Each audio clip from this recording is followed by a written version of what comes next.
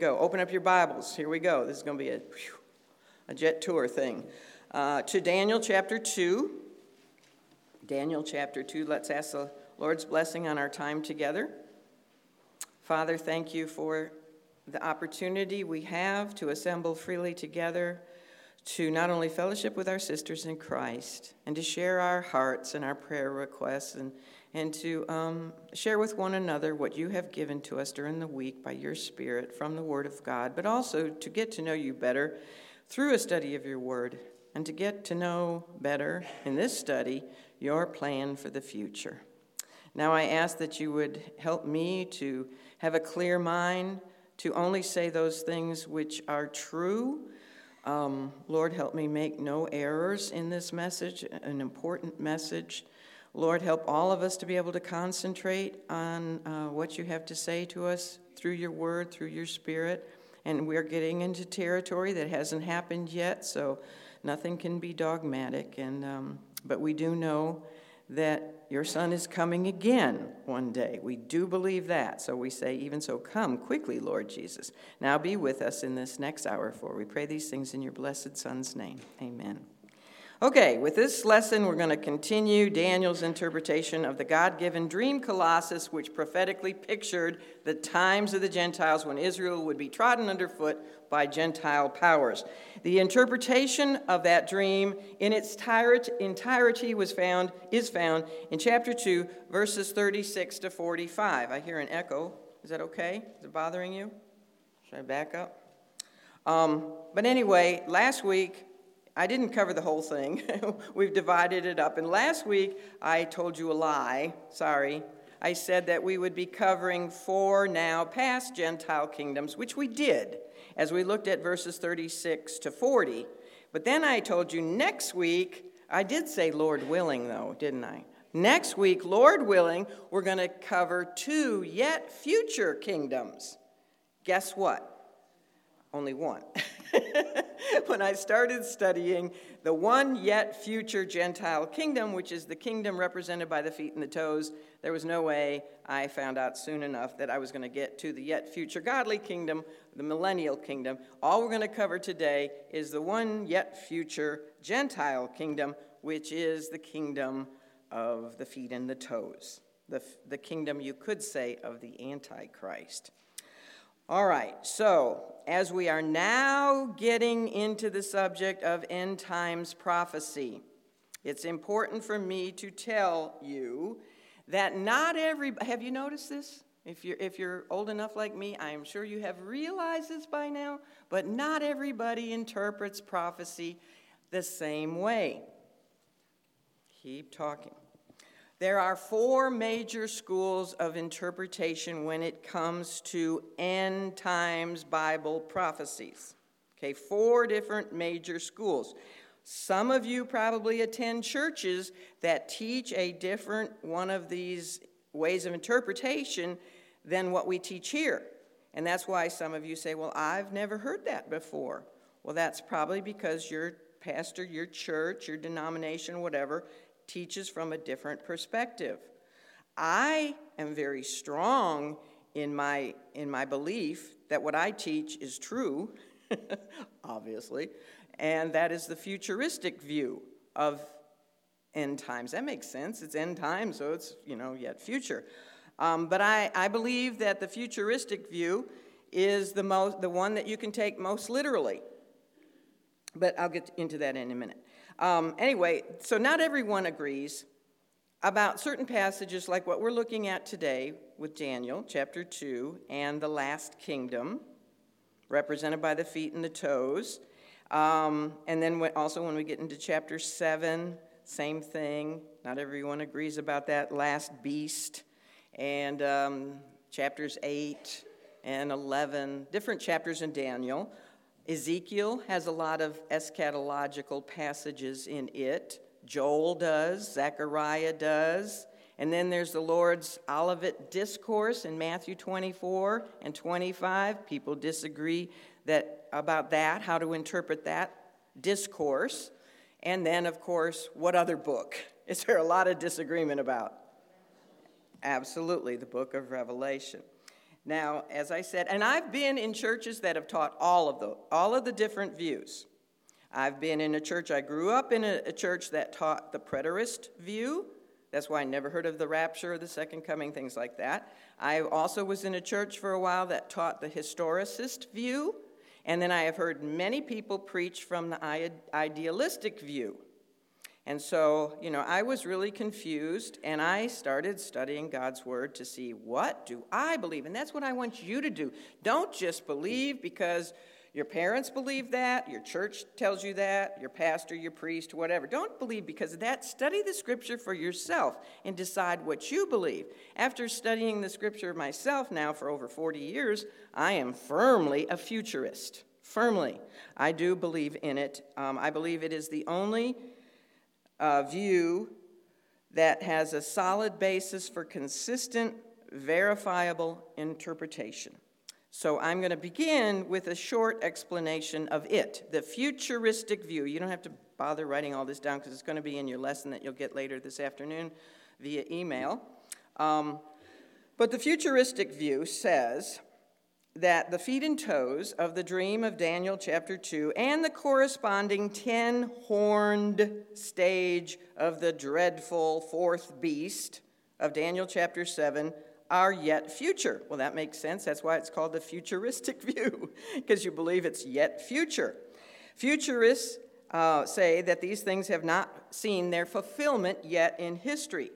The futurist says that all visions of John, when he was on the Isle of Patmos, from chapter 4 of Revelation to the end of the book, so from chapter 4 to chapter 22 of Revelation, all those visions are yet to be fulfilled. Futurists believe in a church age, which began with Pentecost and will end with the rapture of the church. The mystery was not revealed about the church age until the New Testament. We believe in a literal 7-year tribulation period. And we get that from Daniel's 70-week prophecy of Daniel chapter 9, which we'll get to one of these years when we get out of chapter 2 and work our way to chapter 9. But we believe that period of time is 7 years long. And during that 7-year tribulation, it will be like Israel going through the fiery furnace to purify her. But there will be the rise of a man, most famously known as the Antichrist, although he's never really called that in the Scripture. He's called other names, the son of perdition, the king of fierce countenance, the lawless one, all kinds of names. But we know him basically as the Antichrist. He is going to rise to a position of world leadership, world power, during the Great Tribulation, which is the last 3.5 years of the 7-year tribulation, at the end of which Jesus Christ will literally return to earth. This is Revelation 19.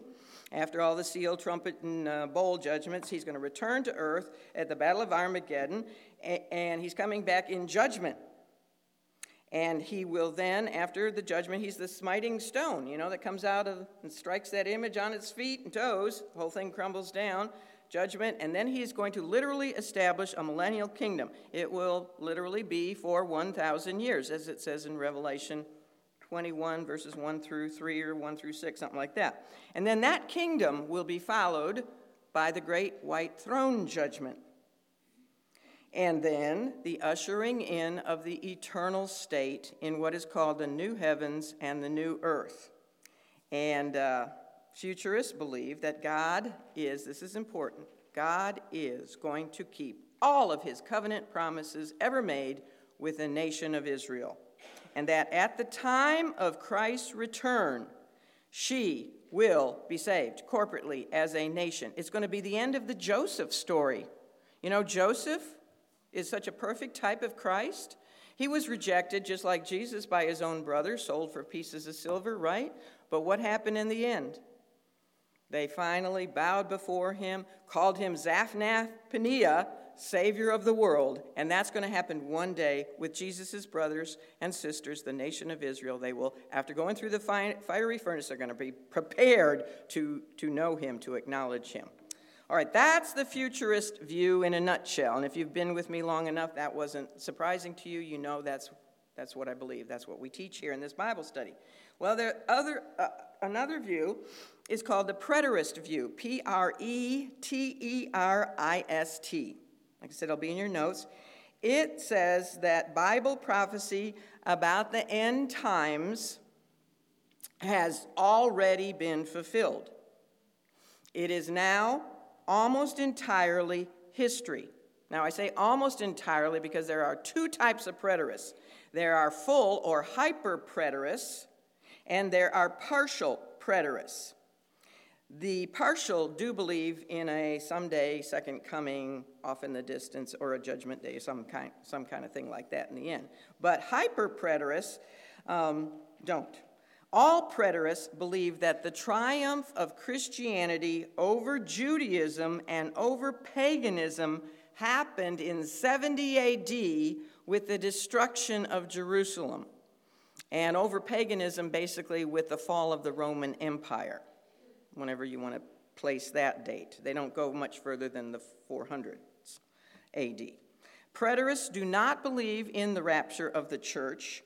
They do not believe in a literal millennial kingdom, which is called amillennialism.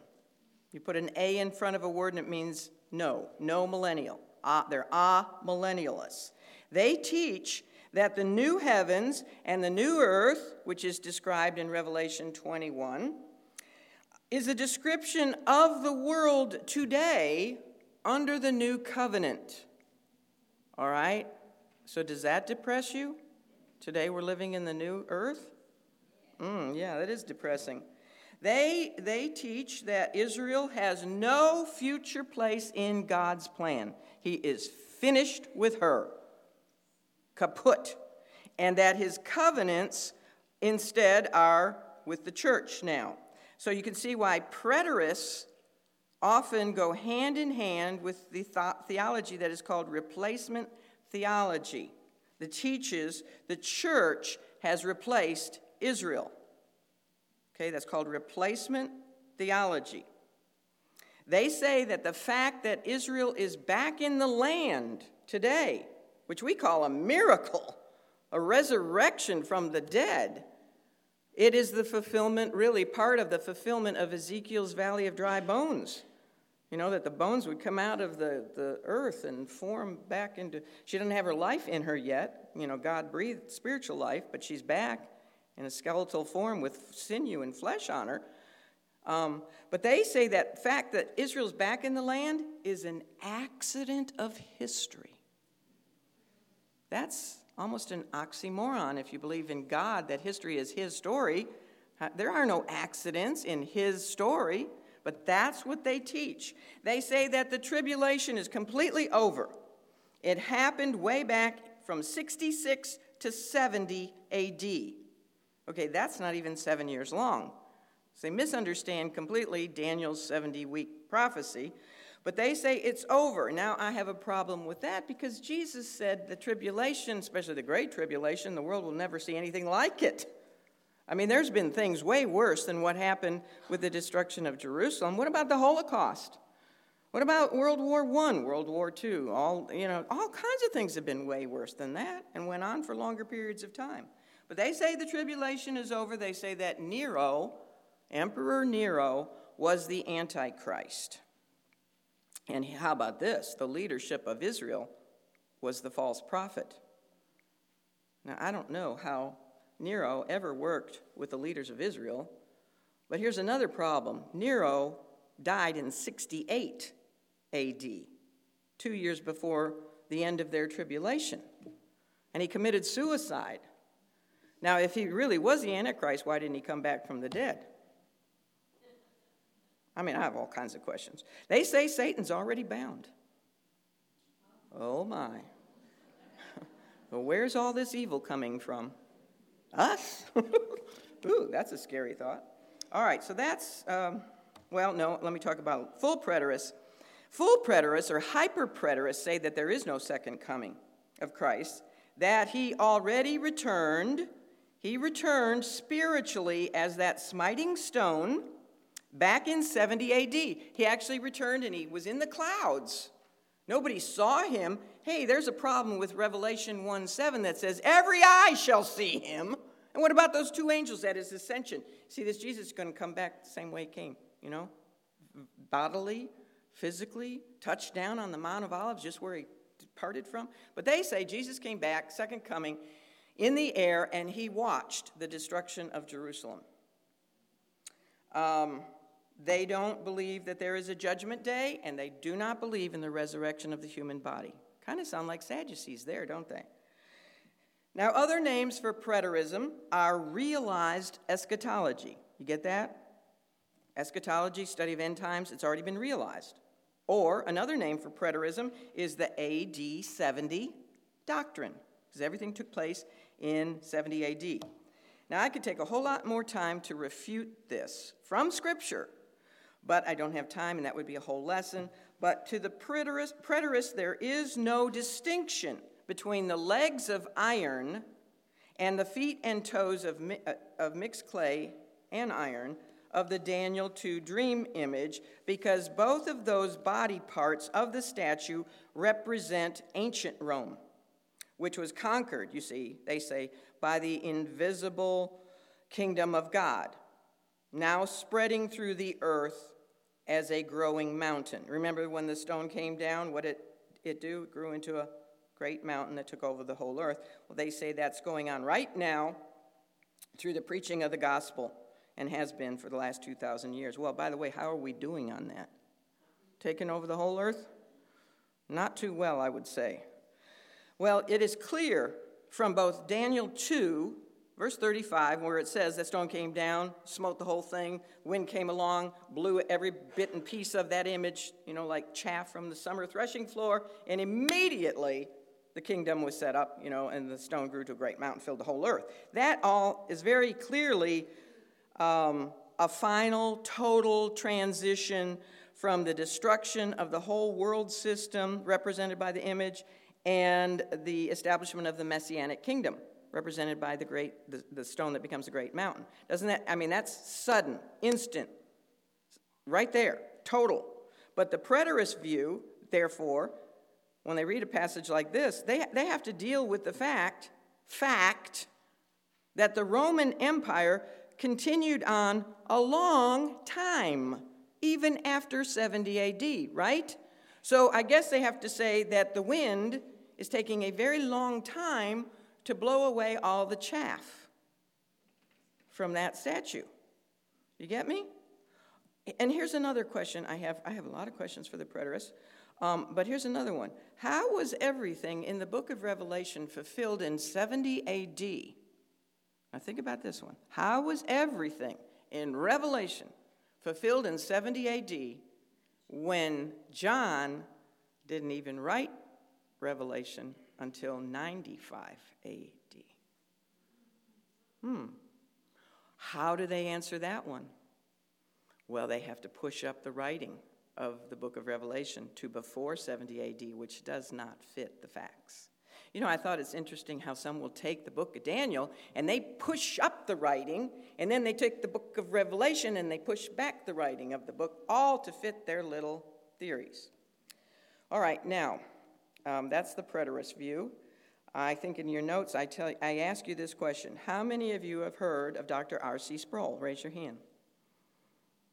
Not as many as I thought. He's pretty well known, and he is really getting this movement to grow. It is growing. The preterist movement today is very, very popular. And he actually thinks he's defending the Scripture because, did it get dark? In 2 Peter, where it says, the scoffers in the end times say, well, where is the promise of Christ coming?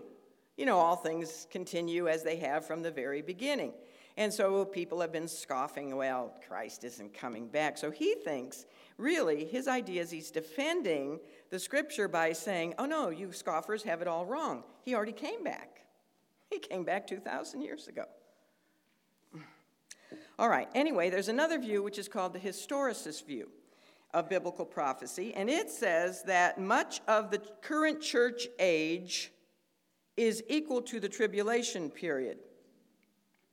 Isn't that interesting? The preterists say that we're now in the new heaven, in the new earth, and the historicists say we're kind of in the tribulation.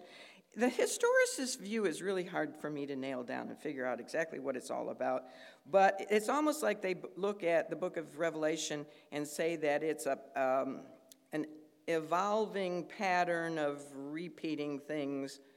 You know, we have wars and rumors of wars, and it's just ongoing. The preterist says everything is already fulfilled. The historicist says it's kind of ongoing being filled. And depending on where you live in history, some of these symbols can symbolize what's going on in your particular period of history. The futurist says it's in the future. Okay, so that's the difference.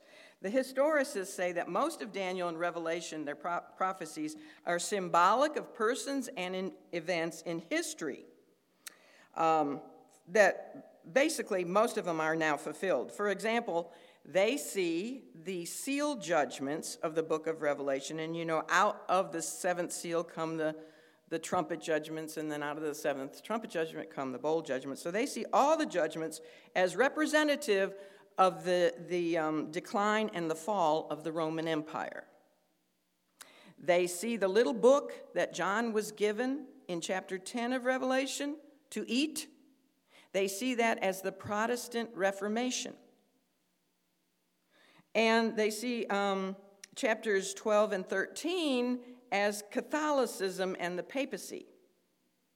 And other chapters of Revelation are linked to the past invasion of the Huns, not the nuns, the Huns, and the spread of Islam and the rise of the modern missionary movement.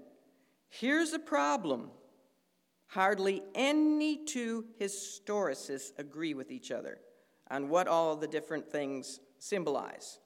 There are more than 50 different views of what this pictures, what that pictures, and it's just really a mess. This view is not very widely held today, but I'm going to shock you by telling you some people who were historicists. Almost all the reformers. I'm talking about Martin Luther, the Wesleys, John Knox, John Calvin, Huss. Charles Spurgeon was not a reformer, but he was a historicist. Some very, very famous people were historicists. All right, now the one other view is the idealist view. It doesn't believe that the Bible indicates the timing of events or that it is even possible to determine their timing. Idealism is also called the spiritual view of interpreting end times events, or the allegorical view, or the non-literal approach to Scripture. It sees passages of prophecy as teaching great general truths about God. To the idealist, biblical prophecy is merely symbolic of the ongoing cosmic struggle between good and evil. And eventually, one day, good will win. The kingdom of heaven is neither physical nor political. It's merely a symbol that represents society's general improvement. You know, evil men are waxing better and better, not worse and worse. Society is getting better. That's what they would say. Is that happening? I mean, idealists need to be realists, because that just ain't happening. Bible eschatology represents to them existential truths that can bring the individual hope. I've heard guys preach like that, you know, existentially. What does that mean? I don't know. They say that the beasts in the book of Revelation, the beasts, that's a hard word to say, they represent social injustice, like the exploitation of workers and materialism and capitalism and imperialism and what other ism you want to put on there. Idealism doesn't see any prophecies as being fulfilled in a literal, physical, or earthly manner, either in the past, present, or the future. So, I don't know, just ongoing struggle. One day, good wins. That's basically the idealist. So the preterist, the past, the historicist kind of ongoing, The futurist, future, and the idealist, clueless. Timeless. All right, now, with that behind us, do you understand why I'm a futurist? I hope so. I'm a futurist because it makes the whole Bible consistent. You take the Bible for what it says, it actually means what it says. Understanding, of course, that there's symbols like the whole statue of the dream. But when there's a symbol, you go to other scripture because scripture is used to interpret scripture. A lot of it you can look back on history and understand. It's just the best. It is the best. Anyway, let's get on to our study now and look at verses 41 to 43. One yet future, Gentile kingdom. Daniel says to King Nebuchadnezzar in verse 41, "And whereas thou sawest the feet and toes, part of potter's clay and part of iron, the kingdom shall be divided, but there shall be in it of the strength of the iron, for as much as thou sawest the iron mixed with miry clay. And as the toes of the feet were part of iron and part of clay, so the kingdom shall be partly strong and partly broken. And whereas thou sawest iron mixed with miry clay, they shall not mingle themselves with the seed of men, but they shall not cleave to one to another, even as iron is not mixed with clay." You think he said iron and clay a few times in there? Iron and clay, iron and clay. In verse 41, Daniel not only re-mentioned the feet as he had when he was telling the king what he had dreamt. Back in verse 33, he talked about the feet. But now for the very first time, he also speaks of the toes of the feet. He hadn't talked about the toes before.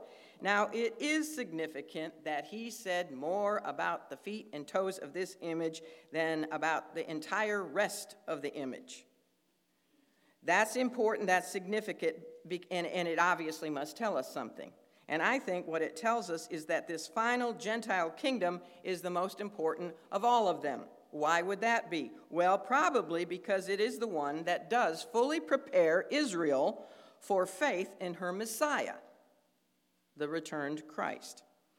The toes, Daniel tells us, consist of that same strange iron with baked clay mixture as the feet. So the feet and the toes are both mixed iron and clay. And he dwells on that, doesn't he? He says that over and over again. Now, as we're going to discuss, Lord willing, next time, the stone that strikes the image on its feet and toes represents Christ at his second coming. This means that the kingdom represented by the feet and toes is going to be in existence at the time the Lord returns, right? So it's yet future, because unlike the preterists, I don't believe he's already returned. So it cannot therefore be ancient Rome. The feet and toes cannot be ancient Rome because it no longer exists. Look around you. Where's the Roman Empire? It's gone. It kind of fell in on itself long ago. And even when it did exist, it was never divided into 10 parts, represented by the toes. It was never divided into 10 parts simultaneously. This is a problem with the preterists and the historicists because they try to say, well, Rome did have 10 emperors. Well, they had a whole lot more than that, but they had 10 emperors between the time before Christ was born and the time of Nero and Domitian. They count 10. But those were in succession. They weren't all emperors, kings at the same time. Get it? So this is a yet future fifth kingdom represented by the feet and the toes of the image. Now, nonetheless, having said that, there is a connection between this yet future fifth kingdom of 10 simultaneous parts. There's a connection of it with the past Roman Empire. And that connection is not only seen by the fact that the feet and the toes form the base of the whole statue. You know, they're all part of the same image. It's the final stage of that whole godless world system, but that connection is seen in the fact that as with the legs, the toes and feet contain the element of iron. All right, so there's a connection there. The iron-crushing authority of the ancient Roman Empire is likewise going to be evident in this yet future final world empire. But there's going to be something different about the final world empire from the ancient Rome, because mixed with the iron is what? The baked clay, which is like earthenware. It's like pottery or tile. This mixed elements feature is not like anything that we saw in the previous 4 kingdoms, because each one of those kingdoms, Babylon, Medo-Persia, Greece, and Rome, were comprised exclusively of just one element. This one has 2, right? The final one has 2. And every one of the other kingdoms was represented by a metal, only exclusively by a metal: gold, silver, brass, or iron. But this final kingdom is diverse. It's different because not only does it have 2 elements, but one of those elements is not a metal. Baked clay is not a metal. So you still following me? All right, now speaking of the kingdom represented by the feet and the toes, Daniel said in verse 41 that it would be divided. Now, now this is where you want to take up your little, if you have your statue picture. I did this 29 years ago, and I did it looking at a book, but I have changed my mind. So I would like you to X out where I have on the legs Eastern Division and Western Division. Just scratch that out, okay? And many Bible students, and a lot of this comes from the historicist and the preterist teaching, have taken those words where Daniel said, the kingdom shall be divided. They take those words to be a prophetic reference to what took place in 364 AD, the 4th century AD, when the empire, the Roman Empire divided into the eastern section with its capital. It's called the Byzantine Empire, and its capital was in Constantinople. It divided the eastern to the western, and the western part of the empire had their capital in Rome. And that's why the Byzantine, you get the Eastern Orthodox Church, the Russian Orthodox Church, the church I grew up in, the Greek Orthodox. That's the Byzantine part. And then the Western, you had Roman Catholicism. All right, so they say when Daniel said the kingdom is divided, that is referring to that division. But guess what? Daniel did not speak about a division in his narrative until he spoke of the feet and the toes. He didn't say anything about the legs being divided. He was talking about the feet and toes situation. And since the toes picture a kingdom that will be in existence at the time of Christ's return, this division cannot refer to the split that took place in ancient Rome. By the way, when that split did take place, guess what? It was in the church age. Yeah. In the church age isn't seen in this statue at all, unless you put an ankle bracelet on the guy. A gap there between the legs and the last kingdom of the feet and toes. It was a mystery unseen.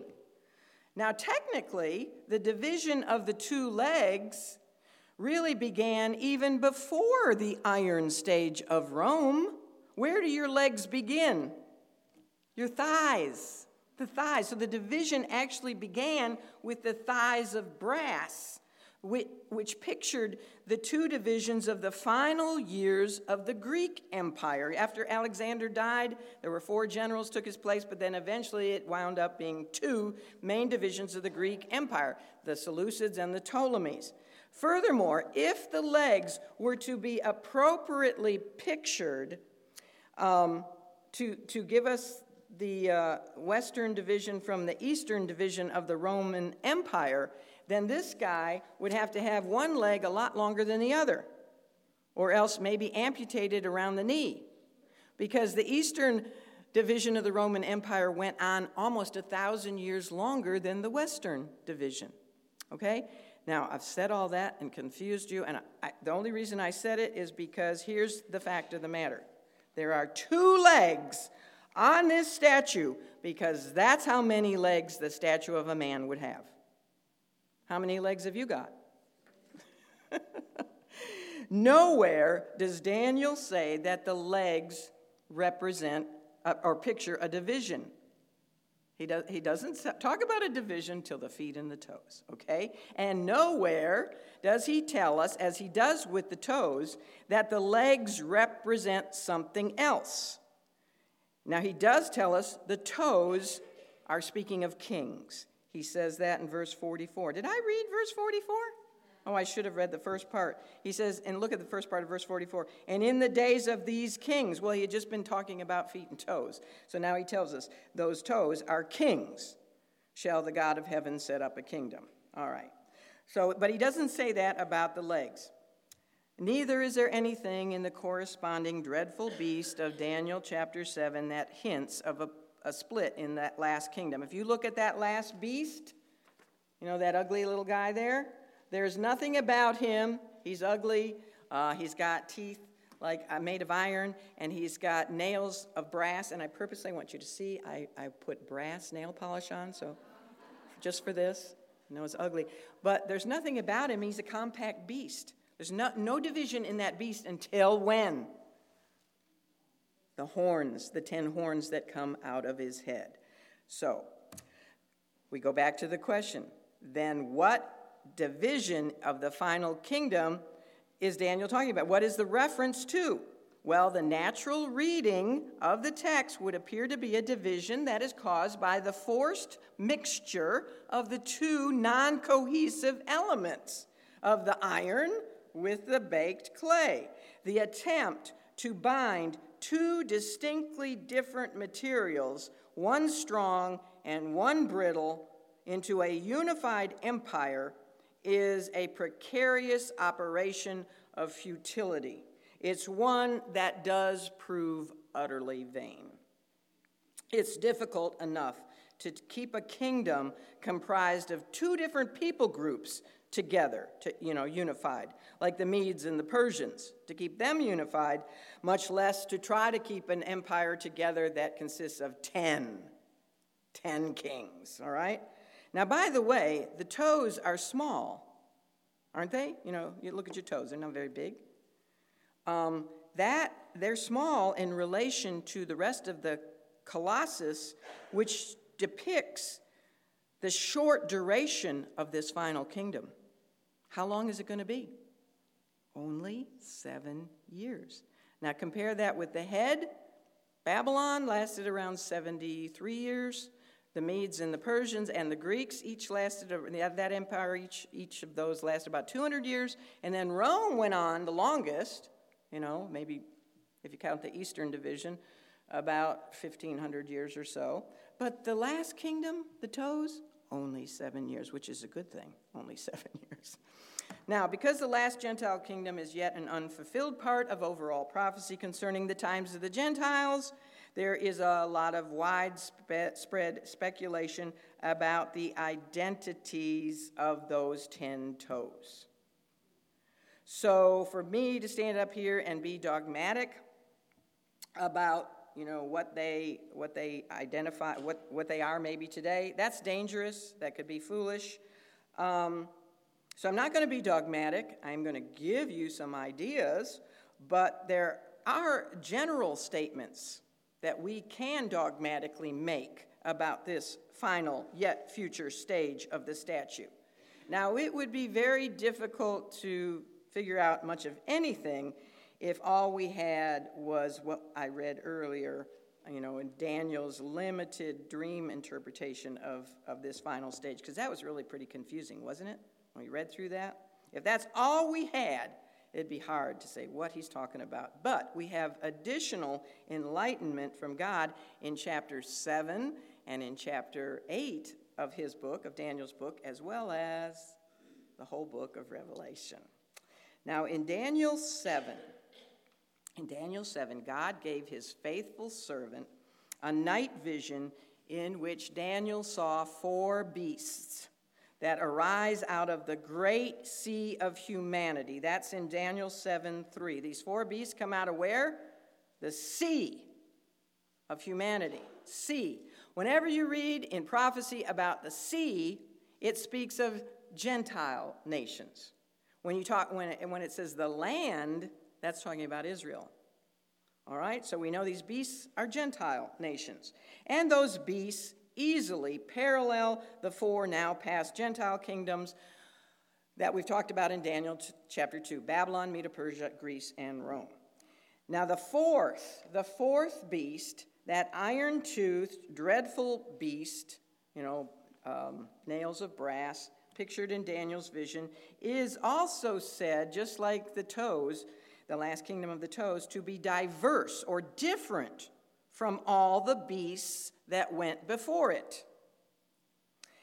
And then Daniel says, after he says it's diverse, he says, and it had 10 horns. So as the feet and toes of the statue were diverse from the other body parts in that they contained 2 materials, and one of them wasn't metal, and then they ended up being 10 toes, a subdivision of 10 parts. So also there is something about the 4th beast of chapter 7 that makes it different from all the previous beasts. And what is that difference? It's a beast. The others were beasts. What makes it different is that it has something growing out of its head. 10 horns. Now, horns in the Bible are a symbolic picture of power. An animal with horns, the male buck. Somebody said yesterday the rhinoceros. I didn't really think about the rhinoceros, but the male moose, or whatever he's called, and all those kind of animals that have horns, that's their power, right? That's what they used to fight with. So horns speak of power. This last kingdom will not ever truly, we find out, enjoy the absolute monarchy that Nebuchadnezzar enjoyed with Babylon. You know what he said was it, that was final, and he was the one and only king, and he ruled. He was a king of kings, wasn't he? But this last kingdom isn't going to have that kind of control, which kind of shocked me when I started studying, because I always thought, well, the Antichrist, he rules the whole world. But at first, it is a kingdom that is shared with 10 powers, 10 horns, 10 kings. And they then willingly submit themselves to an 11th power. He's actually another horn, a little horn, comes out of the middle of them, and he's the Antichrist. They share their kingdom with him. And then this kingdom even has to share, for half of its existence, for 3.5 years, it has to share the allegiance of its subjects with a religious system that is called Mystery Babylon.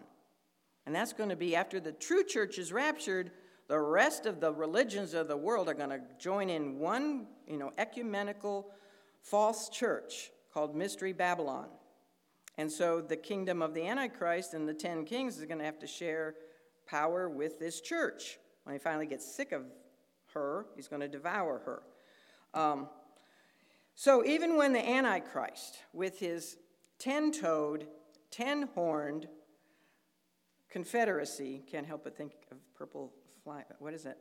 One horn, purple flying, how's it go? One horn, flying purple people eater. There you go, flying purple people.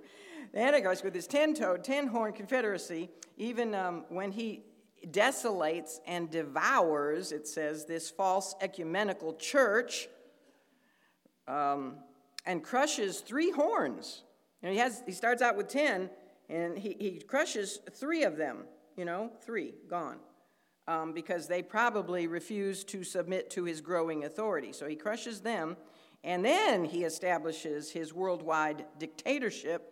But even then, he cannot keep his kingdom unified, because he faces both the rebellion of the Jews, who refuse to bow to him and take the mark of the beast, and the rebellion of all those who will come to faith in Jesus Christ during the tribulation. And there will be millions of people, praise the Lord. They're called tribulation saints. They won't be part of the church, so they're called tribulation saints, but they come to know Christ, and many of them will be martyred for their faith, but they will refuse to worship the beast. And then his inability to keep his kingdom unified is evidenced by the tremendous civil war that we read about in Daniel chapter 11, verses 36 to 45, in which forces from the south and the east and the north contend with him and his confederacy for supremacy. So they all come against the Antichrist, the beast, to war against him in the battle of Armageddon, and then Christ comes in the sky, and they turn from warring against him to warring against Christ. And then he smashes the whole thing, doesn't he? All right, now as with the continuation of the element of iron from the legs to the feet and the 10 toes of the statue, there is a connection of this fourth beast in Daniel 7 and the final kingdom of the 10 horns, because as I said, those horns are connected to the beast. Those horns come out of his head. So, I said all that in order to tell you that there is a connection between the ancient Rome and the final Gentile power. And that connection is seen in the iron, and it's seen in the 10 horns connected to the beast. That is why we often call this final kingdom of the times of the Gentiles the revived Roman Empire. That's why I said all that, all right? So now you understand when I say the revived Roman Empire, why we call it that. Well, in Daniel 2:44, just read it a minute ago, there is another prophetic piece of the puzzle that Daniel gives us when he says that the toes are kings. Now, that doesn't mean kings walking around with crowns on their heads. That could be presidents, it could be prime ministers, it could be ambassadors to the UN, I don't know, but it's leaders. Now, translating this information to chapter 7's parallel prophecy means that the 10 horns of that dreadful beast are also 10 kings. Get it? All right? Heads of state. So the end times power coalition is referred to as 10 toes, 10 horns, 10 kings. All the same thing. Now, in Daniel 7:8, we learn that these kings appear before the Antichrist arises on the scene, before he is revealed, because they're in existence when he comes out of the midst of them. And what comes out of the midst is called a little horn. At the beginning, he just has a little power. A little horn arises. That's the 11th king. And he is a man because this little horn is described as having the eyes of a man and a mouth that speaks blasphemous things. Another name for the little horn of Daniel 7 is the beast of Revelation 17:12. Initially, he receives his power and his position as leader over the final Gentile kingdom from the 10 kings, the 10 leaders. They essentially democratically vote him into his position of power. But later, when he is empowered by the dragon, and who is the dragon? Satan, Revelation 12:3, who, guess what, also has 10 horns. So you see, the kingdom, the final kingdom, and the final leader, the Antichrist, and Satan, all have 10 horns. They're all connected. This is a satanic final Gentile kingdom. But when he is empowered by the dragon, that is when he turns on 3 of the kings. It says he plucks them out by their roots, and that's when he also turns on the ecumenical church and devours her. Well, this scenario doesn't fit anything that has taken place in history. Even in the extended time factor of ancient Rome. It is about a yet future form of the iron-crushing Roman Empire that once dominated from the Mediterranean Sea all the way to the Fertile Crescent, all the way to Iran. That's how big the Roman Empire was, from the Mediterranean to present-day Iran. Now, returning to the subject of the division that's mentioned in verse 41, we also have this additional statement in verse 43. He says, they shall mingle themselves with the seed of men, but they shall not cleave one to another. And if you don't think I had fun studying that one, yikes. They. Okay, first of all, we start with they. What does they refer to? They shall mingle themselves. Well, they, if you go back, it's the iron and the clay. The iron and the clay will mingle with the seed of men. Now, you just go home on your computers and type under Google search, seed of men from Daniel chapter 2, and whoa, will you be bombarded with all kinds of ideas about what it means. But let's go to the original language, which is Aramaic here, and see what the word seed means, okay? The Aramaic word for seed is connected with, well, this makes sense, procreation, reproduction. How does mankind reproduce?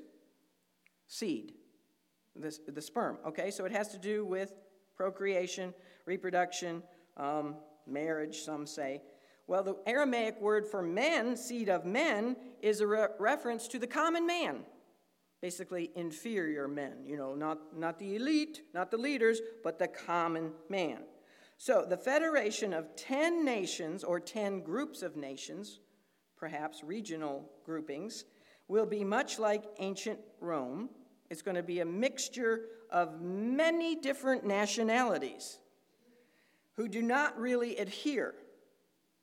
The strong iron-like parts and the brittle clay-like parts of the kingdom are going to mingle with the procreation of the common man.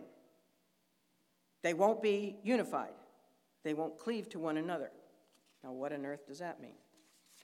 Well, some believe that verse 43 is predicting a huge increase in the number of interracial, interethnic, and interreligious offspring. There may even be rewards or incentives for those who willingly participate in intermarriages. You see, the hope of the rulers will be for mankind, the seed of men, the common man, for mankind to drift away from traditional cultures and nationalities and ethnicities and all that kind of thing and adopt a blended culture. And actually, truth be known, this is already the great plan of global think tanks like the Club of Rome. Ever hear of the Club of Rome? Well, Google that one. How about the Trilateral Commission? Or the Committee of 300, or the Bilderberg Gruop? These are big global think tanks there in existence, and they're really running the show here on planet Earth. A new world order is the great plan of the elitist educated classes who control politics and our education system and the media. They want to create a global culture, a one world global culture. And the first thing on their agenda, and you can Google any one of those, and they'll tell you that. They're not hiding it. The number one thing on their agenda is to promote the migration of third world peoples into developed nations so that the outcome is ethnically mixed communities. Have you wondered why they've been talking about building a wall on our southern border for years and years and years, and they never do it? Because they don't really want it. The second part of their plan is to promote multiculturalism. And this stems from a social philosophy that wants to see people from different traditions living side by side with one another in mutual respect and with an openness to learn from one another. Now, who can disagree with that? On paper, that sounds wonderful. It sounds like an ideal way to finally gain world unity and world peace, doesn't it? You can't help but say, oh, that would be great, wouldn't it? The problem is, however, twofold. Number one, we don't live in an ideal world. We do. I wish we did, but we don't. We do not live in an ideal world. We live in a sin-cursed world where the current ruling prince, no, he is not bound yet, is Satan. So there is the sin, and there also is the sin nature of man to contend with. As long as man has a desperately wicked heart, he will fight and he will war. Why? Because of his own lusts. James 4:1. Secondly, the only way to achieve this kind of desired unity would be to view all religions as equally valid and true, which is the goal of ecumenicism. However, the Bible very clearly states that there is only one way to God the Father, and it is through God the Son. Jesus said, I am the way, the truth, and the life. No one comes to the Father but by me. The one world order of men, apart from the oneness that is found in Jesus Christ, is simply an effort to build another Tower of Babel. And that is why the campaign to make all men citizens of the world by the 10-toed final Gentile kingdom and its beastly leaders is going to fail miserably. What did Daniel say? They shall not cleave one to another. Apart from Christ, the Babel world system fails every single time, no matter what type of government, whether it's a monarchy, an oligarchy, military aristocracy, or if it's imperialism, whatever. No matter what type of government, it fails. The Babylonian world system fails no matter the military prowess of the kingdoms or the charisma of the leaders, no matter the century of its existence. It is always doomed to failure. The only true oneness that comes to people of every nation, every race, every tongue, gender, generation, social status, whether bond or free, every age, every former religion is in Christ. And in Christ, that is the solution, isn't it? To bring the whole world together in oneness. Who cares about race, gender, sex, all that stuff, right? Nationality. We don't care. I don't care. I don't care your background. I don't care your income. I don't care anything about you except that you're my sister in Christ. That's where the true oneness is. All barriers that once divided are broken down when people put their faith in the one true Savior and his kingdom of light and truth. Well, at this point, we're going to have a little fun because, what time is it? Oh, my. That can't be. Oh, if you have to go, you have to go. All right. I'm just getting started. I want to look at some of the ideas that have been suggested about the identity of the 10 toes, okay? One of them is that people propose Psalm 83. Psalm 83, they say, gives a clue because it speaks of a confederation of enemies who come against Israel because they want to cut her off as being a nation. And in verses 6 to 8 of Psalm 83, 10 groups of people are mentioned. 10. All of which were once part of the ancient Roman Empire, and all of which today are Muslim nations. And these people, they say, are united as iron about one thing, their hatred of Israel. However, they are also brittle, like clay, because of their relationship with one another. You know, the descendants of Esau and Ishmael have long been known for fighting among themselves, like the Sunnis against the Shiites. So they say that this is, Psalm 83 talks about the Muslims coming against Israel, united as iron against Israel, but broken up like clay among themselves. Okay, that's one view. So it says that the 10 kings are going to be some kind of Muslim coalition. I don't really go that route because I think by that point in time, the war of Gog and Magog, when Russia comes down on Israel with a coalition of Muslim nations, God intervenes, and I think the Muslims are going to be taken care of by this point in time. All right? Now, some connect the 10 kings to what is going on in the Club of Rome, which was initiated back in 1968 when leaders from 10 different countries, start out with 10 different countries, gathered in Rome. It's an organization that consists of current and former heads of state, UN bureaucrats, high-level politicians, government officials, diplomats, scientists, economists, and business leaders from around the world. There's some names on there that you would recognize. It's amazing. But they claim, this Club of Rome claims to have the solutions for world peace and prosperity. In 1973, they issued a special report in which they revealed their division of the entire world. They took the whole world and they divided it into sections, and guess how many there are? 10 political sections, and they refer to them as kingdoms, 10 kingdoms. That's interesting. I give you those kingdoms in your email lesson. Others teach that the 10 toes are going to be a 10-nation alliance in Europe.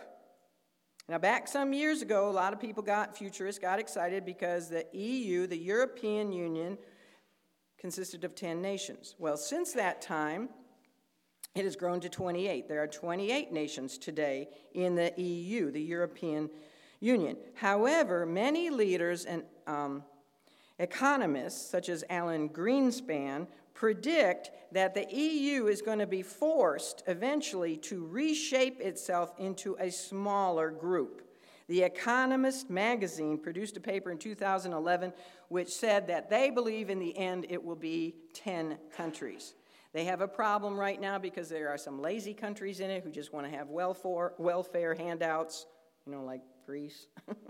And then there are other very productive, ambitious countries like Germany, and so they're kind of quarreling brittle clay with each other. So they think it's going to come down to 10 countries, and those are listed in your email lesson.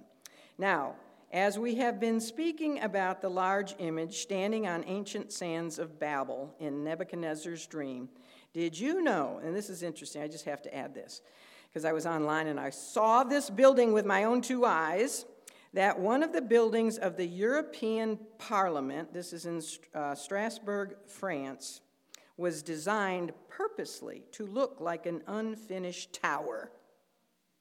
It looks like what you think that Tower of Babel would look like. They leave the top unfinished. And when you go inside that building, there is inside of it a large replica of the unfinished Tower of Babel.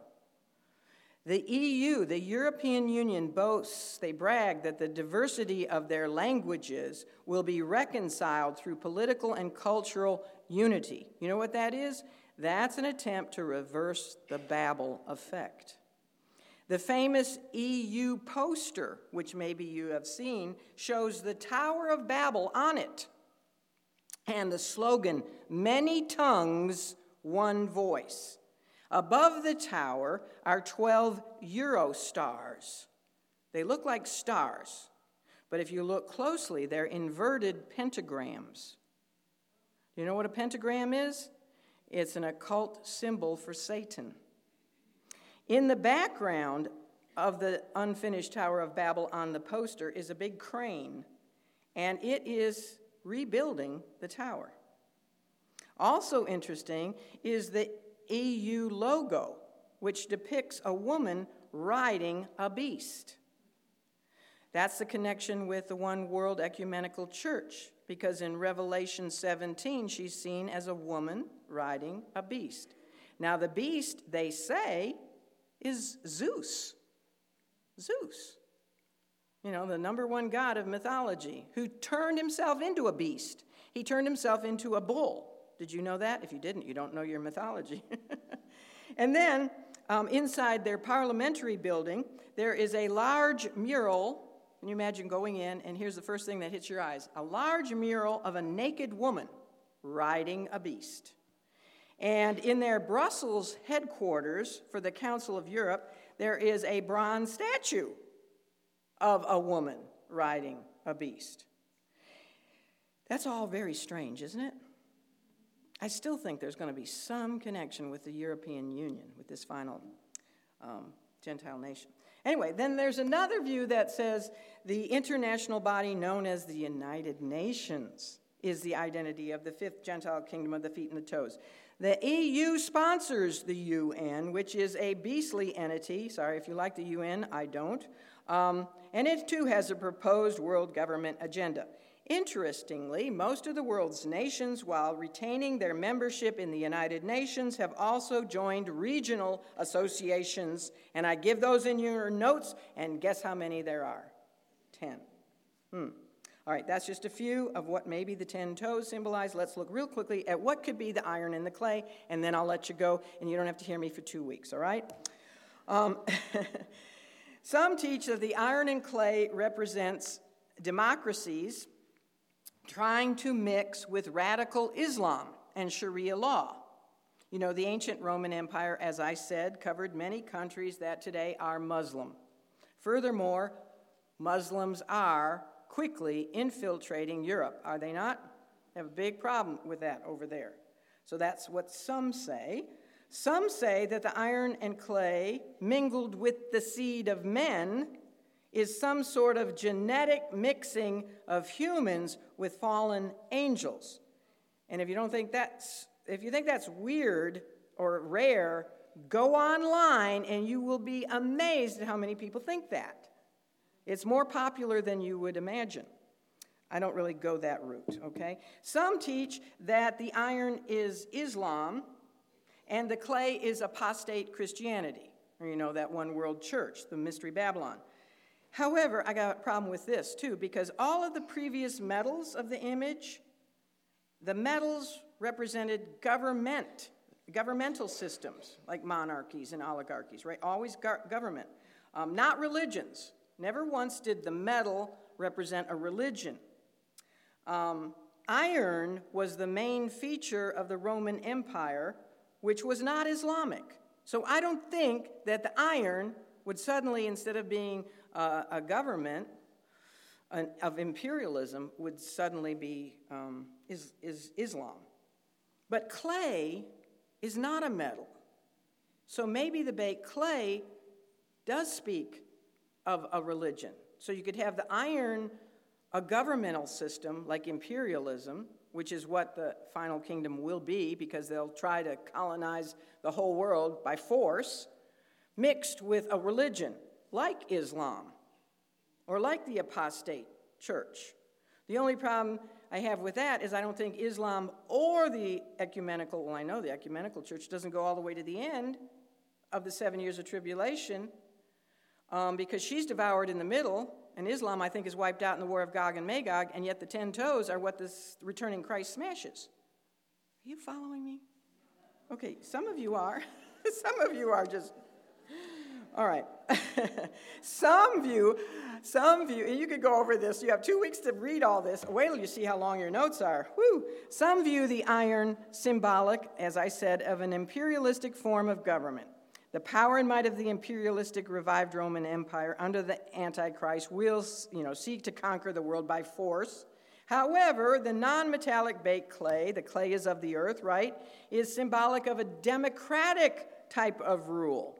And it's weak and brittle. Now, this is the one I really tend to go with. I think that the Antichrist and his, he's going to be dictator, imperialistic, conquer, but, kill. But he's going to be joined with those 10 kings, that's why he subdues 3 of them, who are more like, democratic. And the EU and the UN are both supposedly democratic. They're not very God-friendly, but they're supposedly democratic. But democracy is brittle. It is definitely brittle like clay. It only works when people are under God and use the Bible as the foundation for their decisions. And a look at history tells us that apart from God and His Word, democracy fails every time, because the voice of the people who do not know God is a fickle voice. Just look at what's going on today in our politics. The voice of the people without God is fickle. So those who have this idea of the iron and clay say that the final stage of the coalition of the Western nations, dominated by Roman principles, there's going to be a struggle for dominance between the iron of imperialism and the clay of democracy, and those two are going to struggle and attempt to mingle together with the minds of the common man, the seed of men, but they will not cleave one to another. Then there's one more, and I'll quit. The inherent weakness of the iron mixed with clay appears in its final form with the beast of 10 horns, who, although empowered by Satan, iron, is yet only a man.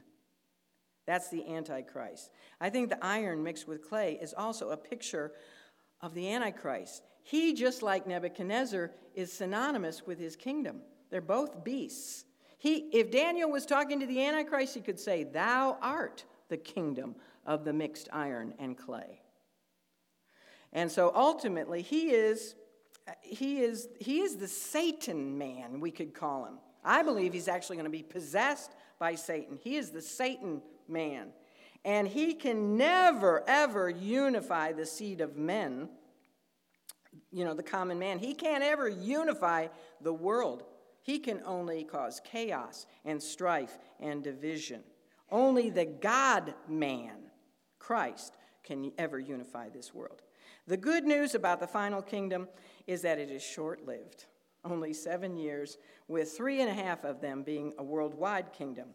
The additional silver lining in the dark clouds is that it will be this kingdom and all its terror, the terror that will go on, the fiery furnace of this last kingdom that will prepare Israel to hail that smiting stone when he comes back and delivers her. And she will be saved. Israel will be saved. All right. Have your brains been tickled? Are your puzzlers sore? Let's pray. Father, may we truly, every one of us, grasp the swiftness of the passing of time and certainly of the fulfillment of prophecy. As we look around us, those 10 kings could be really in place today. Help us to understand, Father, ourselves, to know ourselves in light of your word, and to see our lives as revealed by the light and the truth that streams out from your word. And may each of us renew the marvelous relationship of love, truth, and faith in the Son of God, our Savior, who has called us out, thank goodness, out of the kingdoms of the darkness of this world to be part of the kingdom of his light and his truth and his love. And I pray that that is true for everyone in this room. Now go before us, help us to be a voice for you in the next 2 weeks and to assemble back here safely and ready to go again in 2 weeks. We love you, Jesus. We pray in your name. Amen.